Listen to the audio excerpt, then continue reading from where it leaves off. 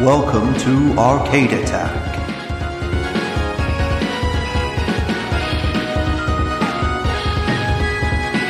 A retro gaming podcast for up to 4 players.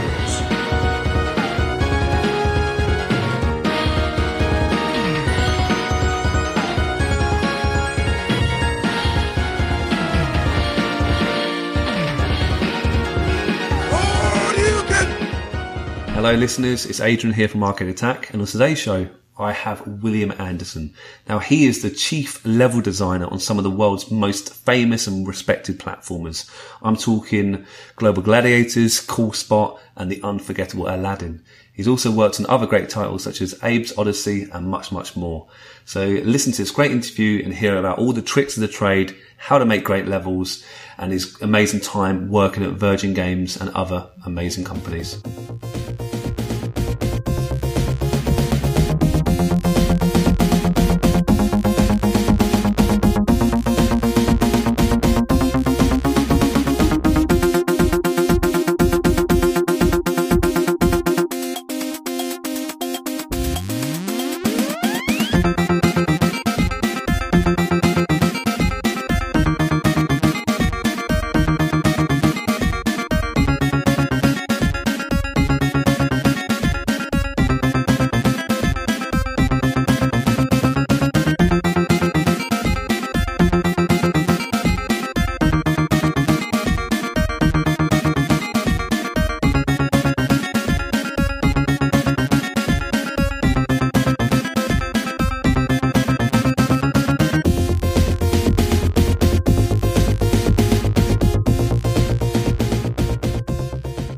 So William Anderson here on Arcade Attack. It really is a pleasure having you here to talk to you. You helped make some of the most famous platformers, biggest games when I was growing up. So thank you so much for your time today. Do appreciate it. Yeah, not a problem. I'd love to start from the beginning, if that's all right, William. What are your personal earliest memories or fondest memories of gaming while you're growing up, and how did you first get into playing games, I should say? Actually, I started out with the Atari 400 and then the Atari 800 home computers. Yep. And basically, like a lot of kids back then in the 80s, you know, I'd spend a lot of time at the arcades playing games. But I didn't have a whole lot of money. So when we first got a computer, I was fascinated with what it took to actually make my own games. But there wasn't a lot of literature around about, you know, making your own games and programming and stuff like that. And I grew up in the Big Bear Lake area of the mountains, so not a lot of access to technology. So I basically had to teach myself how to program the computer to figure out how to make my own games, and that's how I kind of got into it. So basically just taking ideas from the arcade, coming back home and figuring out what I could make myself. Wow, from a really early age, you're still thinking of making games then. That's really impressive. Nice one. Yeah, I programmed my first game and released it when I was 15 years old. Wow, really? What was the game called, and what sort of game was it, if you don't mind me asking? It was a little kind of a puzzle game called Diamond Hunter, and it was published by a kind of a shareware company called Dynacomp. Yep. Nice. And they basically sold through a little kind of a handout magazine that they would send out to people, and they would take little kind of shareware games and, you know, charge us a few bucks for like a disc full of games. And some games that would be by itself, and some would be like, you know, you get like 6 games on a disc. Not well. How do you look back on that game now? Was it the start? Well, obviously it was the start of a huge career, but did you ever imagine working from day one, working in the industry, or? Pretty much I was kind of hoping it would. But I didn't really understand the scope of it. Yeah. Because like a lot of people, you know, I'd get the gaming magazines and I'd read the articles and I'd kind of follow the different, you know, game projects that were going on in the different companies. But most of that kind of existed far beyond where I lived. So it was kind of hard to see how I would transition to that point. It was more of, you know, me just doing games on the side and sending them out to people and hoping one day it would just take off. Nice. What was the big sort of turning point for you, where you got your big break in the industry? Do you remember that? What was the first the sort of big company you worked for? Well, I'd moved down the hill to a town called Corona. Yeah. And I was working as an auto mechanic at the time, but I was still designing games and programming games on the side and sending them out to people to see what I could get going. But my time schedule was pretty limited. So I actually started focusing more on the design side than the development side. Mm. So I actually started working on an RPG game design called The Wizard's Eye. And it was pretty elaborate. I did a document that was like 350 pages long of level designs and AI charts and monster descriptions and all this stuff. And I was pretty much going to town with this because I really loved Dungeons and Dragons at the time. And just out of chance, I decided to take this design Bible I had. And looking back on it, it was pretty risky because I actually sent the only copy I had. I didn't even have an extra copy of it. I sent it out to Virgin Games. Wow, yeah. And I figured, I send it to them and I say, this is the design I have for this game. I'd like to work for you. I'd like to program this game. And, what do you think?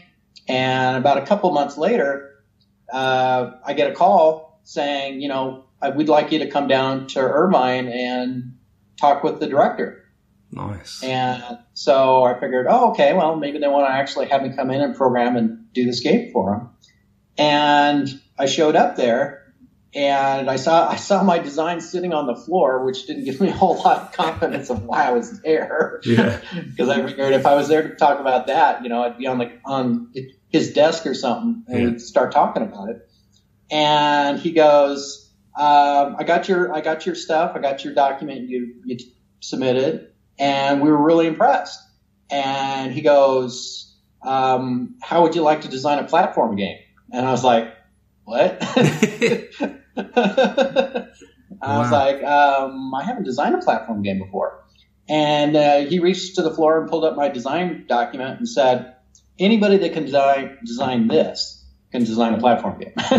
Yeah. And he says, well, we got this license for CoolSpot.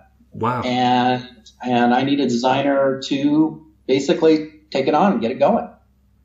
That's amazing. And so pretty much from there on, it was history. I waited probably a couple more weeks and got an offer letter in the mail and said, come join us. That's great. I mean, Virgin Games, huge company and CoolSpot. I mean, I know you made games in the past, but CoolSpot is a pretty big game to really get your teeth into. I mean, that must have been pretty amazing at the time. Yeah, and it was really bizarre because I had to kind of learn all over again because I had played platform games before, but I never actually saw myself designing platform games because I really liked the strategy games. So really it was kind of having to take all of my design experience that I had built up doing those RPG games in the past and go, okay, how do I design an action-oriented side view platform game? Yeah. Around this little dot of a character.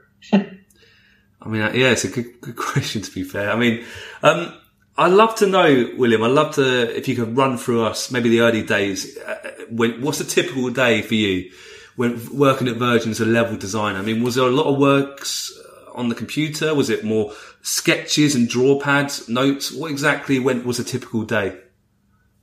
Well, the thing that I kind of brought to Virgin, which wasn't really going on at the time, was they had never actually had a dedicated game designer before. I was actually the very first hired by Virgin. Up until then, the lead artist on a project would be the one who would design the games, and then the programmer would implement it. But I would actually come in and do the diagrams and document out the levels, literally tile by tile of how it would play, with charts and diagrams of arrows of where they go, how they move, how they jump, how far they can jump, how high they can jump, and stuff like that. So it was really a different thing. And to be honest, the first few months at Virgin was very trying because I wasn't welcomed. To say the least. Really? Honestly? No, because I was kind of bucking the culture because the artists and the programmers that were there didn't like the idea of somebody coming in whose only job was to think about the gameplay. They typically, the artist on the project was the designer, and that's the way the culture had been created. And not just for Virgin. I mean, pretty much every game studio that existed at the time, that was kind of the model, is you had the artist who would be the visionary, come up with, the graphics and how things would work, and the programmer would actually make it work. So there was a lot of butting heads when I first got there, and only once the game design started rolling off my drafting table and I started actually putting them in front of the artist, did they start realizing that, hey, this saves me a lot of time. Yeah. Because I don't have to guess about where things need to go, how things are. And the level designs I was doing at the time literally took up walls, the entire walls of the studio, because I would actually document them out in full tile by tile format. So they could actually walk into my office and walk down the halls of the studio, and they could play through it in their mind how each segment of the level was going to work. Yeah. And so they realized the real benefit of that. It's incredible. Once that happened, things got a lot easier. It's an incredible role. I think sometimes we forget in the gaming industry how important this role is. What sort of percentage of your time was spent behind a computer and behind drawing these diagrams out? It was always split, because at the beginning of all productions, what I would do is I was responsible for actually coming up with the design Bible, which at the time, compared to the design Bibles we create now and the ones I create now, were pretty primitive. I mean, they were, maybe 5 pages, 10 pages long. So they weren't very, very detailed. But then I would actually break out the drafting table. I'd break out grid paper. I'd tape it all together. And I had a special drafting table created just for Virgin, which was actually 2 drafting tables that I had built side by side. Because my levels were so huge, one drafting table wouldn't do. That's brilliant. How long? Was there a moment when you thought, I'm accepted now at Virgin? Was there a point, or was it just a gradual thing when you felt really part of the team there? Well, when the initial level designs started going through the art process, and we actually started because Cool Spot was the one game I was hired to do, but because there was licensing conflict between 7-Up and the marketing company who owned Cool Spot, they couldn't make up their mind what they wanted to do. So Martin Albert, who was the CEO of Virgin, basically said, "The hell with them. We're putting Cool Spot on hold because they can't make up their mind what they want to do." Yeah. So I was moved over to Global Gladiators, which was a McDonald's license. Yeah. So when that project came in, that's when David Perry came over from the UK to be the lead programmer on the project. And there was the same situation with him as I had with other people at the studio at the time. He didn't really see the need for me. He had an artist he worked with in the UK who wanted to come to the United States but hadn't come yet. So he didn't know how I was going to work with the whole process. And only when I walked in with literally, I think it was a 12-foot long level design for the first level of Global Gladiators and rolled it out on this big table, did he go, "Okay, I see this." I mean, I've had the honour of interviewing, albeit only a text interview to be fair, with David Perry, and he's a smart man. He's at the top of his field, isn't he? And impressing David Perry, I mean, that's a big thing, especially in your early career, I bet. Yeah. And he's one of the sharpest people in the industry. I kind of wish he was still, programming games, but he's moved on to bigger and better things. Yeah. So your first finished game for Virgin, was that Mick and Max Global Gladiators then? Was that the first game you finished? Global Gladiators, that was the first one we did. Well, you know what? We did a podcast on that game, or the McDonald's games, a while back, and as we're just fans here, really, to be fair, but we actually liked the game. We commented in the podcast that it was above the typical platformer. The levels are brilliant, and just speaking to you now, William, it's quite, I'm getting a sense of it now. I mean, what was it like working on that particular game anyway? Actually, it was pretty exciting because once I had established a format for how I was going to design the first world out, then it was easy to kind of go through and go, okay, this is going to be the next world and the next world and the next world. And it was really a fun game. I mean, everybody had a blast working on it. I mean, we all learned. That's how what we call the global team, which was basically myself, David Perry, Christian Lawson, and Mike Deeks. We were the core A team at Virgin at the time. That's how we came to be and kind of learned how to work with each other. And once that came together and everybody loved it, and we had enough levels together where people were getting really excited, the magazines were getting excited, because we'd send out teasers and stuff, and they'd come back and they were like, this is awesome, this is great. The only problem we really had with that problem is with McDonald's themselves, because what most people don't understand is McDonald's is kind of a layered corporation. Like we got, so many different stacks of management at that company. As we were submitting SKUs to McDonald's, they were like, we love it, we love it, we love it, we think it's great, we think it's great. And they were going to do this huge promotion with this Mick and Mac magazine that was going to be sent out to all the McDonald's, and everybody be able to see it and get promos for it and all this other stuff.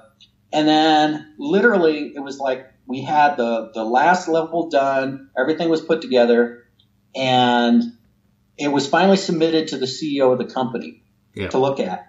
And he went nuts. Oh, because one of the levels we had in the game was an environmental level where you're fighting against beavers who are tearing down the rainforest. Yeah.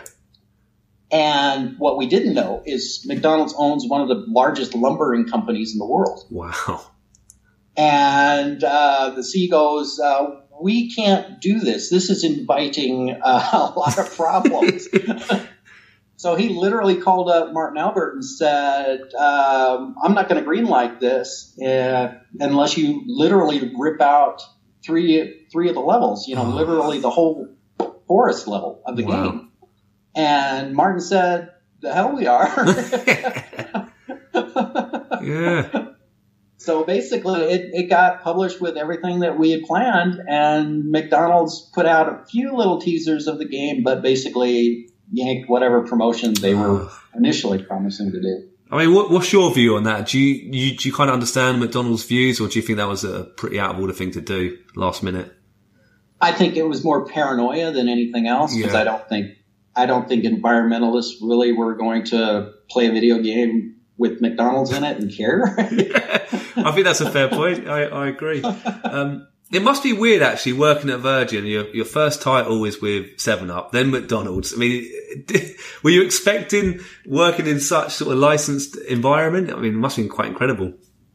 Well, it's liberating in some ways and a pain in the ass in others, because it's liberating because you don't really have to establish a starting point. Because you have assets that come in and say, here's what you have to work with, now make it fun. Versus coming up with an original concept and going, okay, come up with a new idea, make sure it's fun, make sure everything works. So in some ways that works.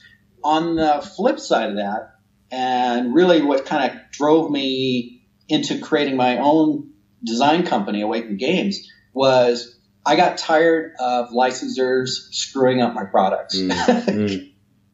And, later on I would go to work for a smaller studio where I would hit that in a big way when I did a game for Hotel for Dogs. Okay. And, I literally had a producer come in and gut the whole concept because he was more interested in pleasing the licensor than making a good game. And, and ended up, sabotaging the effort because in some ways, I think the game would have probably made more money than the movie did. It wasn't a massive game, a massive movie, was it? Oh, look, I like Global Gladiators. I think it's a good platformer. I think you should be very proud of it. What was the next game you made after that? Was it Cool Spot? Was that back on the agenda? Well, Cool Spot came back once Global Gladiators hit big, and we had the magazine covers and the positive reviews and everything.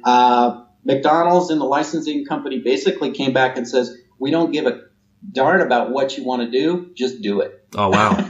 Well, it just shows you.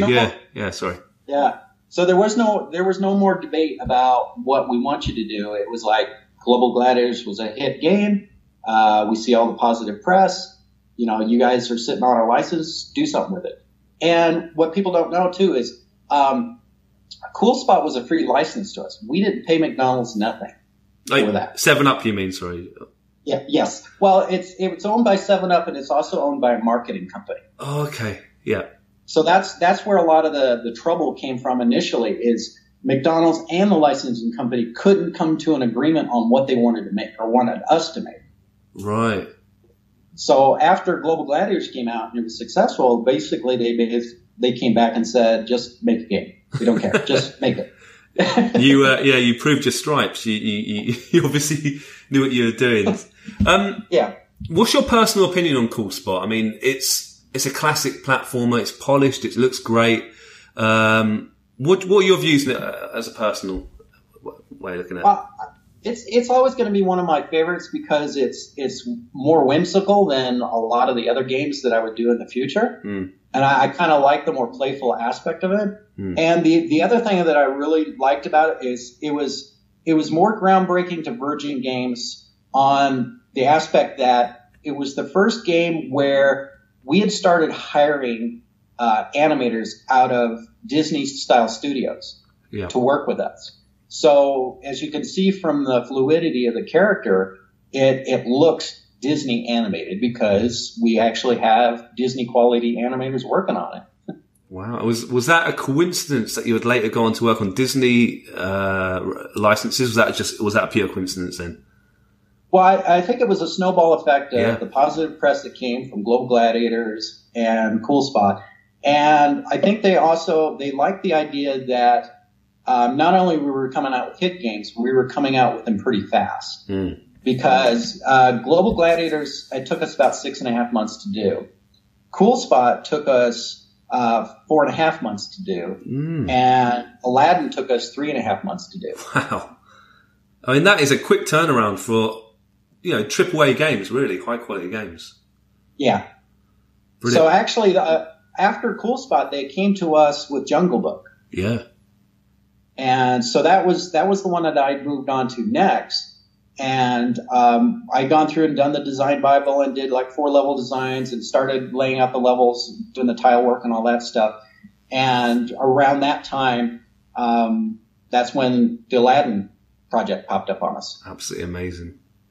I'll come to Aladdin in a second, if that's all right, William. I've got one final question on CoolSpot. I'd love to know if you think there's room for it to be sort of rebooted. I mean, CoolSpot, huge game, very popular. The character was well liked. Do you think there's any scope for a brand new CoolSpot game? There is, and I actually have tried to reach out to the licensing company and 7-Up, and the problem I have is that nobody there really knows the state of the license, of where, how much 7-Up still owns or how much the marketing company still owns. And there's some confusion about if the marketing company was dissolved or sold. And so it's kind of in that gray area. Yeah. You're not sure what you have rights to actually work with. Such a shame, isn't it? Because I'd like to see it brought back personally. I think it's a great platformer. Yeah, and it brought a lot of publicity to 7-Up too. They said in many ways the game brought more coverage to them than the commercial did. That's incredible, isn't it? By now, you got, actually, how about the Terminator? When was that made in your resume? Was that before or after CoolSpot? Well, it definitely came in after CoolSpot because what had happened was David Perry had already worked on a Terminator license when he was in the UK. Yeah. Working for, I think, Probe, if I remember right. And the Terminator license came in because they wanted to do a game on the Sega CD. Oh, okay, yeah.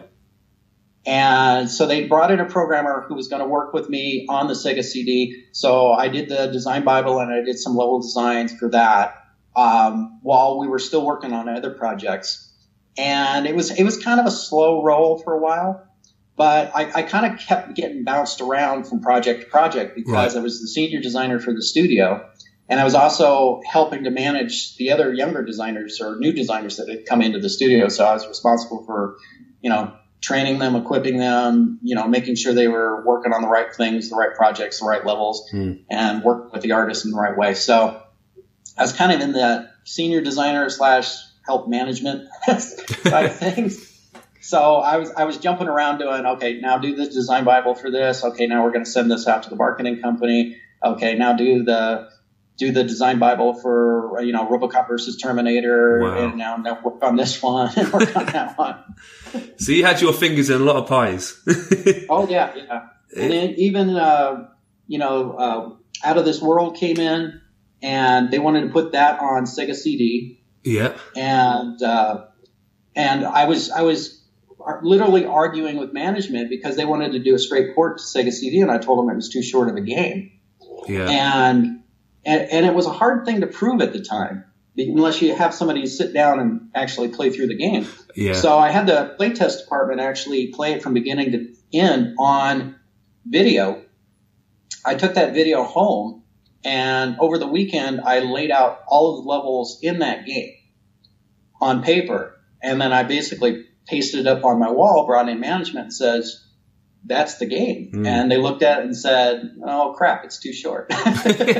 We in the UK, I think we know it as Another World. It's called Out of This World in the US, isn't it? Another World, yeah. I'm a huge fan of the game. Do you actually like the game itself? Oh, I loved it. Yeah. It was my inspiration for doing Abe's Odyssey. Oh, wow.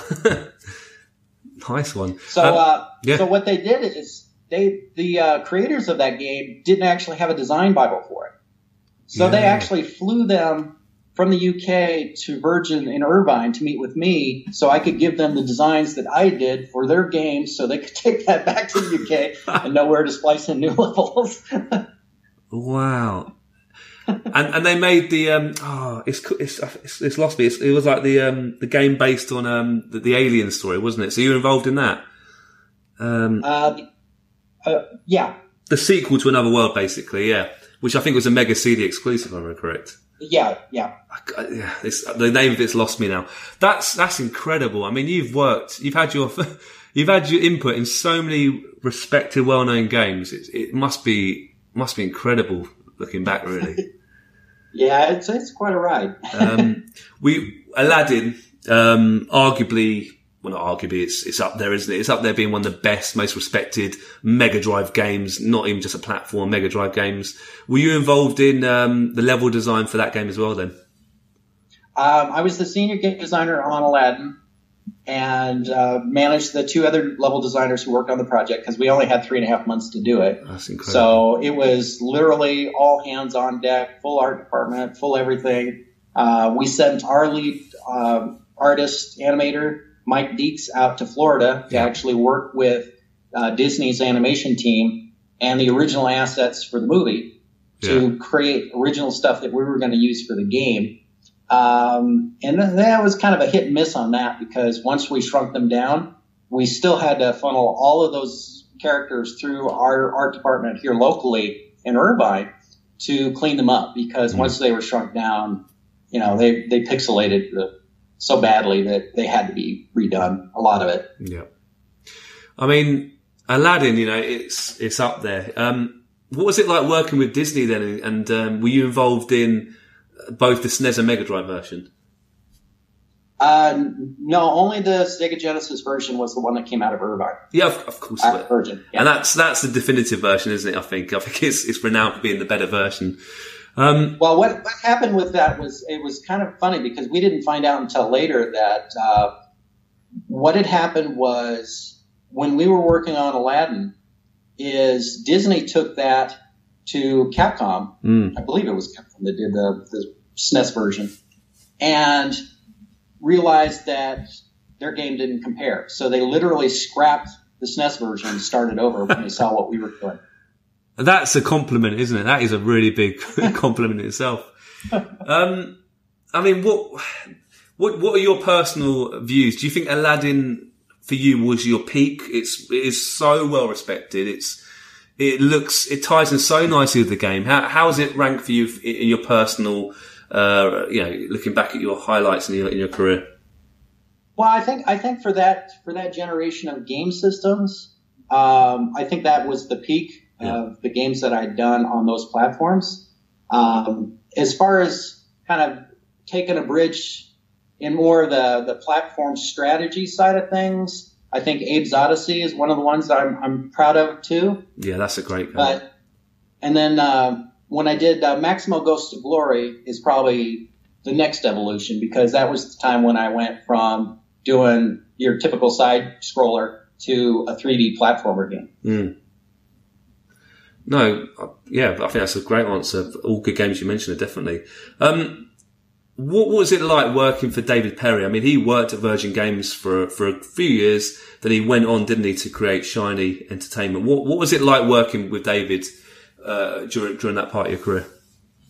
It was very educational because he had industry experience, a lot more than I did, because Virgin was pretty much the start for me.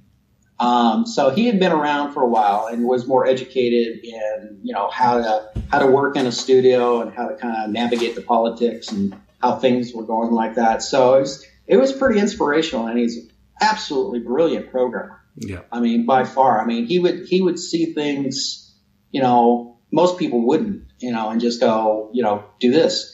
And even when I was working on CoolSpot, he literally came to me and he said, I don't know how you're going to do it. Just do it. He goes, create me a level where CoolSpot's going to roll, and he can jump out of this roll. But if he stops rolling, he's going to go back into this perpetual machine where he's like rolling again. And I was like, okay, I'll make that roll. Good stuff. Are you still in contact with David and the old team back at Virgin?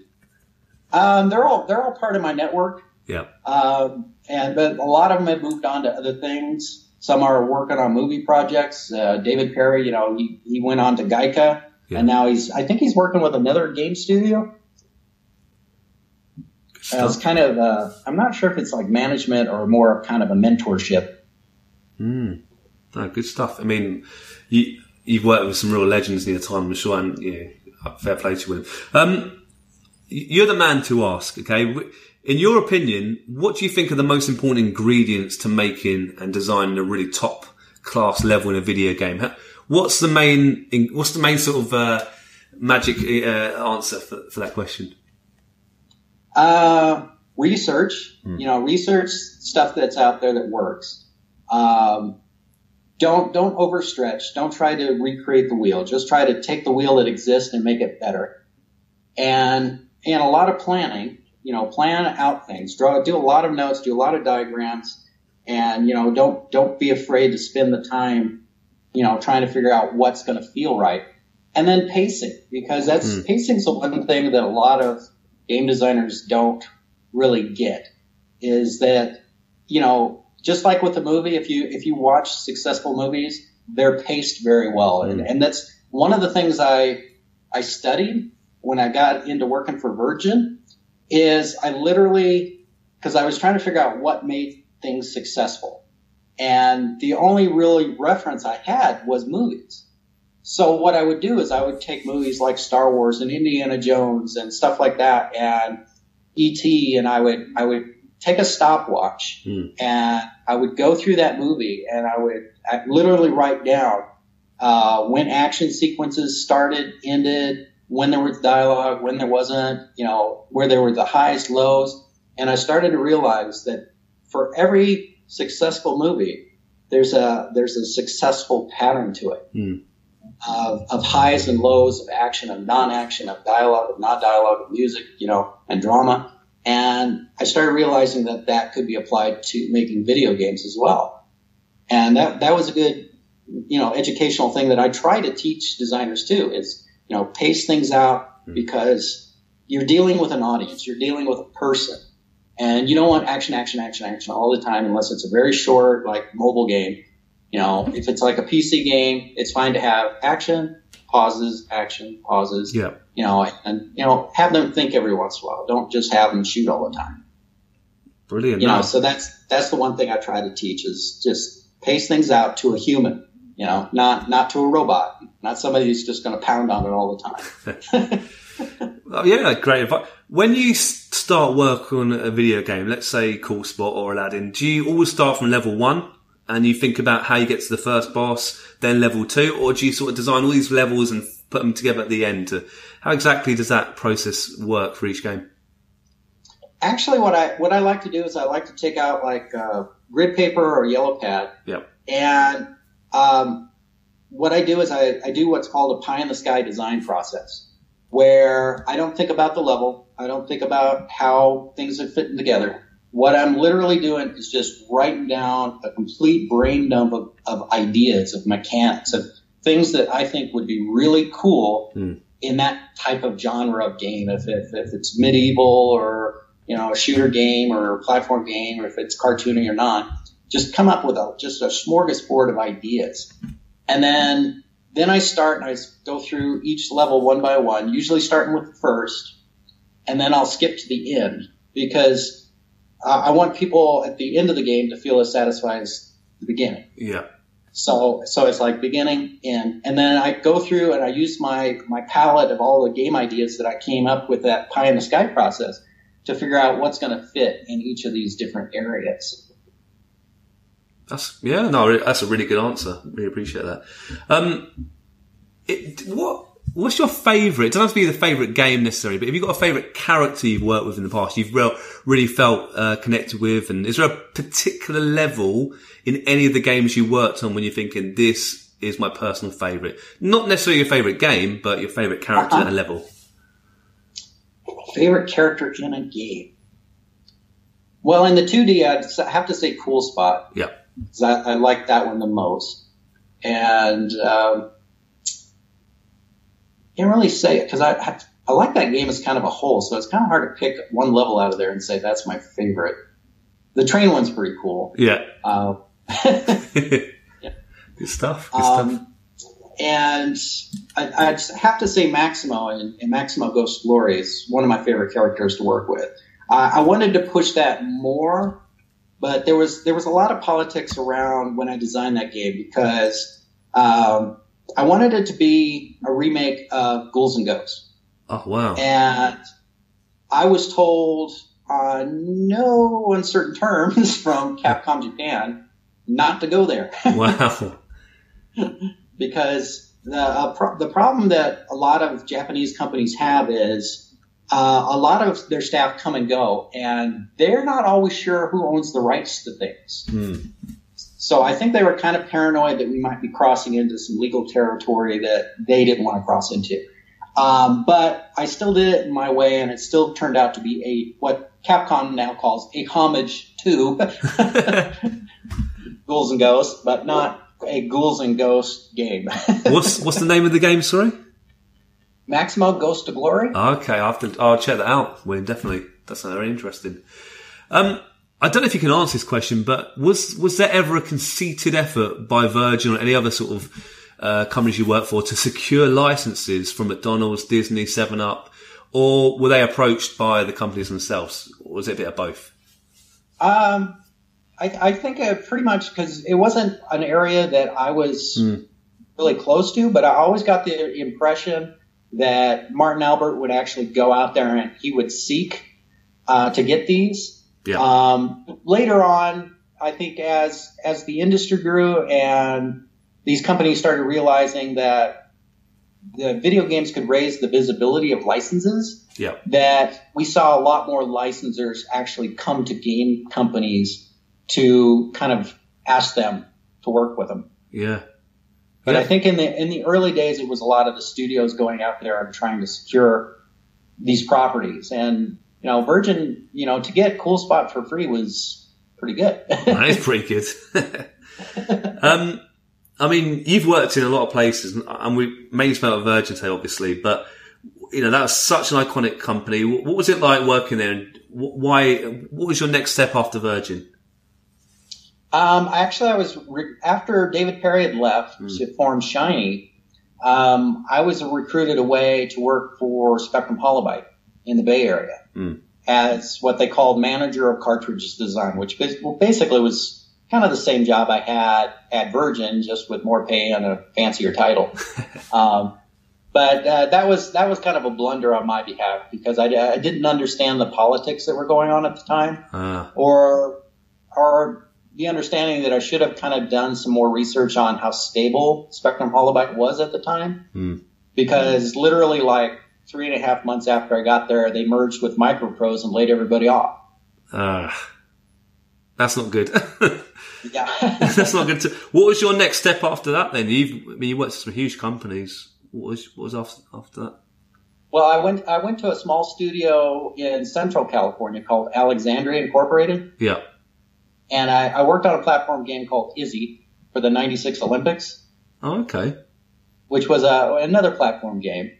And that was published by US Gold. Yeah.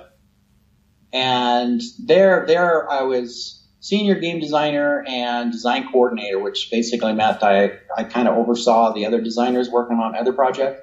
So I got to help out, managing people on Demolition Man, Dino Blaze, and a few other projects.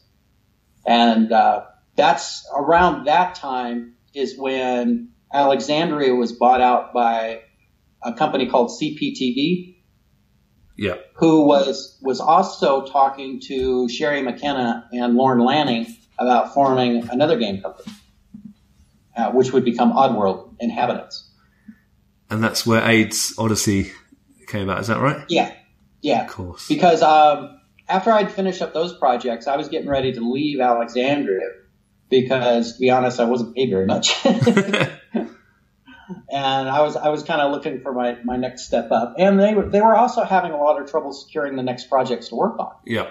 So I was kind of worried that, they might end up loading, which eventually they did. And when CPTV and Lauren Lanning found out I was getting ready to leave through a recruiter, Lauren Lanning came over to Alexandria and said, the only reason we came to Central California is we want you to design the gameplay for AIDS Odyssey. Wow. Because we were really impressed when we came out here to meet with you. And we don't want you leaving. And so they were like, well, what do we do? And so there was kind of an oddball agreement that we had that I would work on for Oddworld, doing the gameplay design for Abe's Odyssey. Yeah. But I would stay at Alexandria as design coordinator and senior game designer because they were afraid that if I left, there'd be an exodus from the studio. Oh man. I mean, that's quite a good problem to be in. It shows you're wanted. It shows you're respected, William, but it must be a bit odd to work in that sort of, atmosphere. I mean, I've got your list of companies here. It's absolutely incredible. Namco, Capcom, 3DO, Midway. You name it. You've worked for some huge companies. We could spend all day talking about these, but in a nutshell, have you got like a personal favourite company that you love working at and you've most enjoyed? Most enjoyed working for. I still have to go back to Virgin. Yeah. Because I don't know if it's out of nostalgia, because at the time we were a small family of developers. We were very passionate, very hungry. The industry was new. Everything was exciting. And we had the magazine stuff coming in. We had magazine people showing up and it was just a really, really exciting time, which, in many aspects really won't be seen again because the industry has changed so much that kind of renaissance is behind us. I mean, it'd be nice to see it come again in some fashion, but with mobile apps and games being sold for 99 cents or being given away for free, it's really hard to see that ever coming back. Yeah. Those times. Yeah, that's it. Well, I agree. It's important to look to the past, but it is a shame, isn't it? The industry has evolved, I think, almost unrecognizable, isn't it, over the years? Really. And the sad thing is, while the public relishes in the free games and the 99 cent games and stuff like that, what they lost is we can't develop the same way we used to because you can't hire a staff for free. Yeah. So in the old days we could have a team of 4 to 6 people. Then it went 12, and then 20, and then 50, and EA, hundreds of people to work on a game, and you cannot do that for free. Yeah, of course. About a month or so ago, I spoke to Bruce Shelley. He was, I think, had a similar role to you actually, working with Sid Meier's sort of designing games, and he gave some really good advice about how to get about his sort of role. What would you say, William, about how can people think about getting into game design? Is there still a job out there for this, do you think, in this industry right now? I think there is, but I think the approach has changed to the point where the one thing we have now that we didn't have back then is we have Unreal, we have Unity 3D, we've got Game Maker Studio, we've got all of these different tools and a smorgasbord of art tools that we could have only dreamed about back in the old Virgin days. And I think the avenue for a lot of up-and-coming designers, developers nowadays is you got to be multi-talented. You got to be able to understand these new game development systems. And there's no reason not to, because you can download a lot of this stuff for next to nothing and learn it.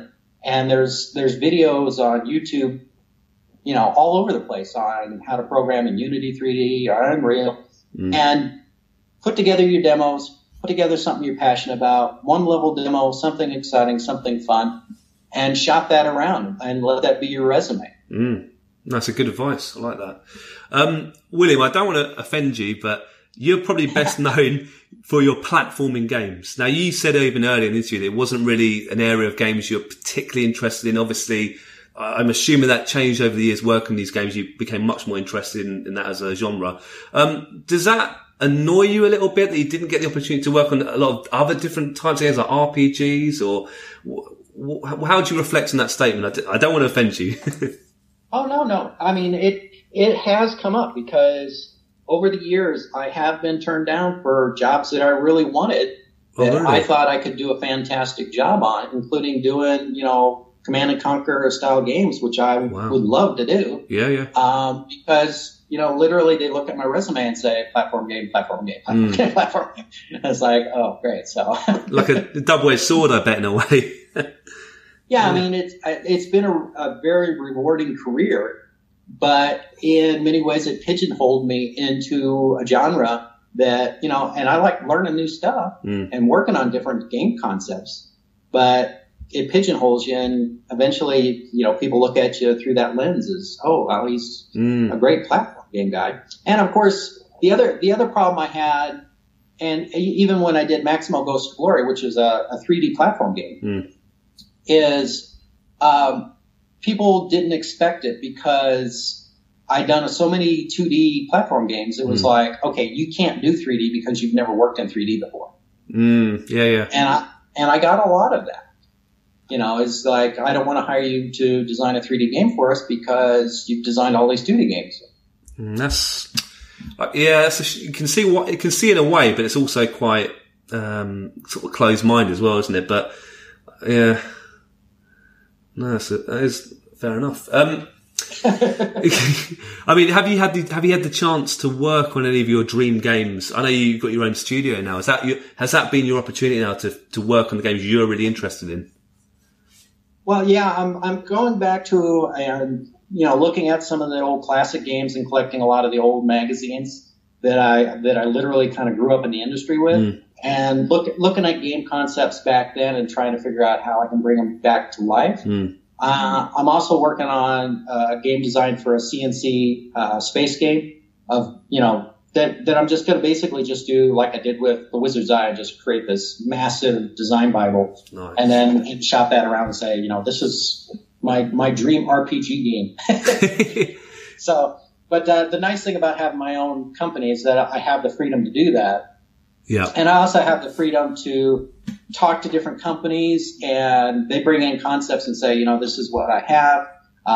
We need somebody to actually flesh out the design, take it from concept to material. Yeah. And it gives me the freedom to do that. And it also gives me the freedom to look at the politics behind it and go, you know, is this just pie in the sky? Because there's a lot of guys out there who dream of doing these games, but they don't really have the knowledge of how to bring the money together, the resources, or anything else, and be able to put it together. And I've even had movie stars come to me and go, you know, I've got this great idea for, you know, this video game. And then you have to kind of break it to them and go, you know, it's not really that great of an idea, or it's been done before. It's like, you know, you're basically recreating something, or worse, you have to tell them, you know, you're going to need a $5 million budget for something like that. And then they kind of go, what? Making a game that big ain't cheap. I'm not going to ask for names, even though I really want to, but it does sound really interesting. I mean, what's your, when you play, do you personally still play games for fun? And if so, do you kind of avoid platformers because you're so ingrained with that sort of genre? Is that, what's your, you said strategy earlier, are they your sort of favourite games to play? Well, right now I'm playing the 8-Bit Army game because I like that one. Oh yeah. Nice. But I kind of jump around and kind of look at kind of the trends of seeing what's going on and try to see what's exciting, because, you know, I was looking at I've got a game called Daffy Fish, which is a flying fish game. And, you know, that's inspired by the other, I won't say the name, kind of flappy game out there. Yeah. But that was more of kind of me just doing something for fun to kind of look at it and go, you know what? What if I take that and just add something just a little bit different to make it a little more complicated, a little more interesting? So, nice. But yeah, I still do that, and I kind of look out there. But I've got probably 8 different projects sitting on my board here that I'm going through, and I'm going, okay, do this one. And your company's called, is it Awaken Games? Is that right, William? Yeah, Awaken Games. And you've got a website. Is that, would you mind just telling our listeners in case they want to check it out? awakengames.com. Nice one. Okay. Yeah. I'm definitely going to the one thing that your listeners should know too is, one of the things I've been passionate about ever since I started working for Virgin Games, and it's been a kind of a personal philosophy for me, is pass on what I've learned. Yeah. And there's a section on my website where you can actually go in and look at all of the game designs I've done for nearly every game design I've done since Virgin. Well, that's very generous of you, because a lot of people, I'm assuming, would keep that secret and hidden from rivals, or, you know, it's your hard work. But that's very nice of you to share that. Good on you, William. That's fair play. Well, it's you know, some people might look at it and say, oh, you're giving away secrets, but it's not. It's just I can't really teach you the discipline that came behind it, but I can show you what was the output. And you can kind of look at it and see my process, and if it inspires you to make better games, hey, I'm happy for it. Good on you. Good on you. I'll be checking it out. If you could travel back in time and you could work on any video game in history, is there any game you'd love to have been involved in? Tomb Raiders. Yeah, good answers. Good answer. I mean, they're classics, aren't they? They did change. They ripped up the rule book a bit, didn't they? I actually got invited to interview with them during that time period. Oh yeah. Shortly after Tomb Raider came out, and it was kind of a bizarre experience because I got contacted by them. They said, you know, come meet us to interview, and it was weird because they said, well, come meet us on a Saturday. And I drove all the way over there, and I got there, place was closed. Nobody there. Wow, that's I'm here, folks. And I never got a call back. I never got anything. It's like, okay. That maybe it was like a tomb you had to try and enter and sort of work your way to the job interview. Oh, I'm only joking. That does sound a bit fun, a bit weird, to be fair, but there you go. It was very, very weird. And then, you know, I was also thinking about, you know, I'd like to work for LucasArts for a while, but, you know, there was so much instability there, and I'd been contacted by them probably 8 times about coming to interview. And I actually came close once. I was up in the Bay Area, and they called me and said, you know, you're up here, you know, please stop by. We'd like to talk to you. And what kept nagging on me is the instability of the studio. They constantly had mass layoffs. I was like, I'm not going to move from Central California or Southern California to Northern California for a job that, I might lose in 3 months or 4 months because they're doing another mass layoff. Yeah. So I didn't, I went through that with Spectrum Holobyte. It was bad on my family. So I was like, nah, I'm not going to do that again. Yeah. I mean, I've spoken to a few people that work at LucasArts. I mean, what a great company, but yeah, I kind of get that impression as well. It wasn't the most stable place to work. Right, a bit of a random question. If you could be transported to any of your video games you worked on and live there for a day, which game would you choose and why? Oh, live there for a day. Yeah. Interesting question.